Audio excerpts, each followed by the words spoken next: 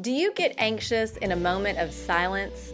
What about when you're in a small group and you're waiting on someone to pray, anyone to pray, and you all just sit there in silence, waiting? Some of you are nervous right now just thinking about it. The sound of silence can be deafening. Many people can't stand to be alone, to be still, or sit in silence for any extended period of time. Look at our church services. If there isn't music, teaching, a video, announcements, or something going on or happening to keep our attention, we don't know what to do. We are conditioned to noise. Noise is everywhere. Noise sells. It's an actual marketing tool used to stimulate consumption. So of course, we are bombarded with it and even face noise pollution. As a result, there's an ongoing conflict between noise and silence. I get that conflict.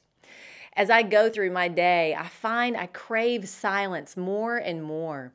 And even though I can be comfortable in chaos or noise and activity, I get to a point I must stop and be silent. We weren't made to be stimulated and surrounded by noise 24/7. Did you know that silence and solitude are spiritual disciplines? It's not an easy thing to sit in silence and be still. It takes practice. But the more I take time to be still and be silent, it's in those moments I can hear God's voice. I can listen. I can meditate on the truth of God's word and have more clarity in understanding Scripture and how God wants me to apply it to my life. I love how David Mathis at desiringgod.org describes these disciplines. He says, solitude is a kind of companion to fellowship, a fasting from other people to make our return to them all the better. And silence is a fasting from noise and talk to improve our listening and speaking. I've never thought of solitude as a fasting from people or silence as a fasting from noise and talk. But isn't that what we see Jesus do all throughout the Gospels? Luke 5:15 and 16. Yet the news about him spread all the more, so that crowds of people came to hear him and to be healed of their sicknesses. But Jesus often withdrew to lonely places and prayed.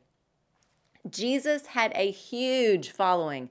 Thousands of people were coming to see him. His ministry was booming. He was in high demand. But what do we see him do?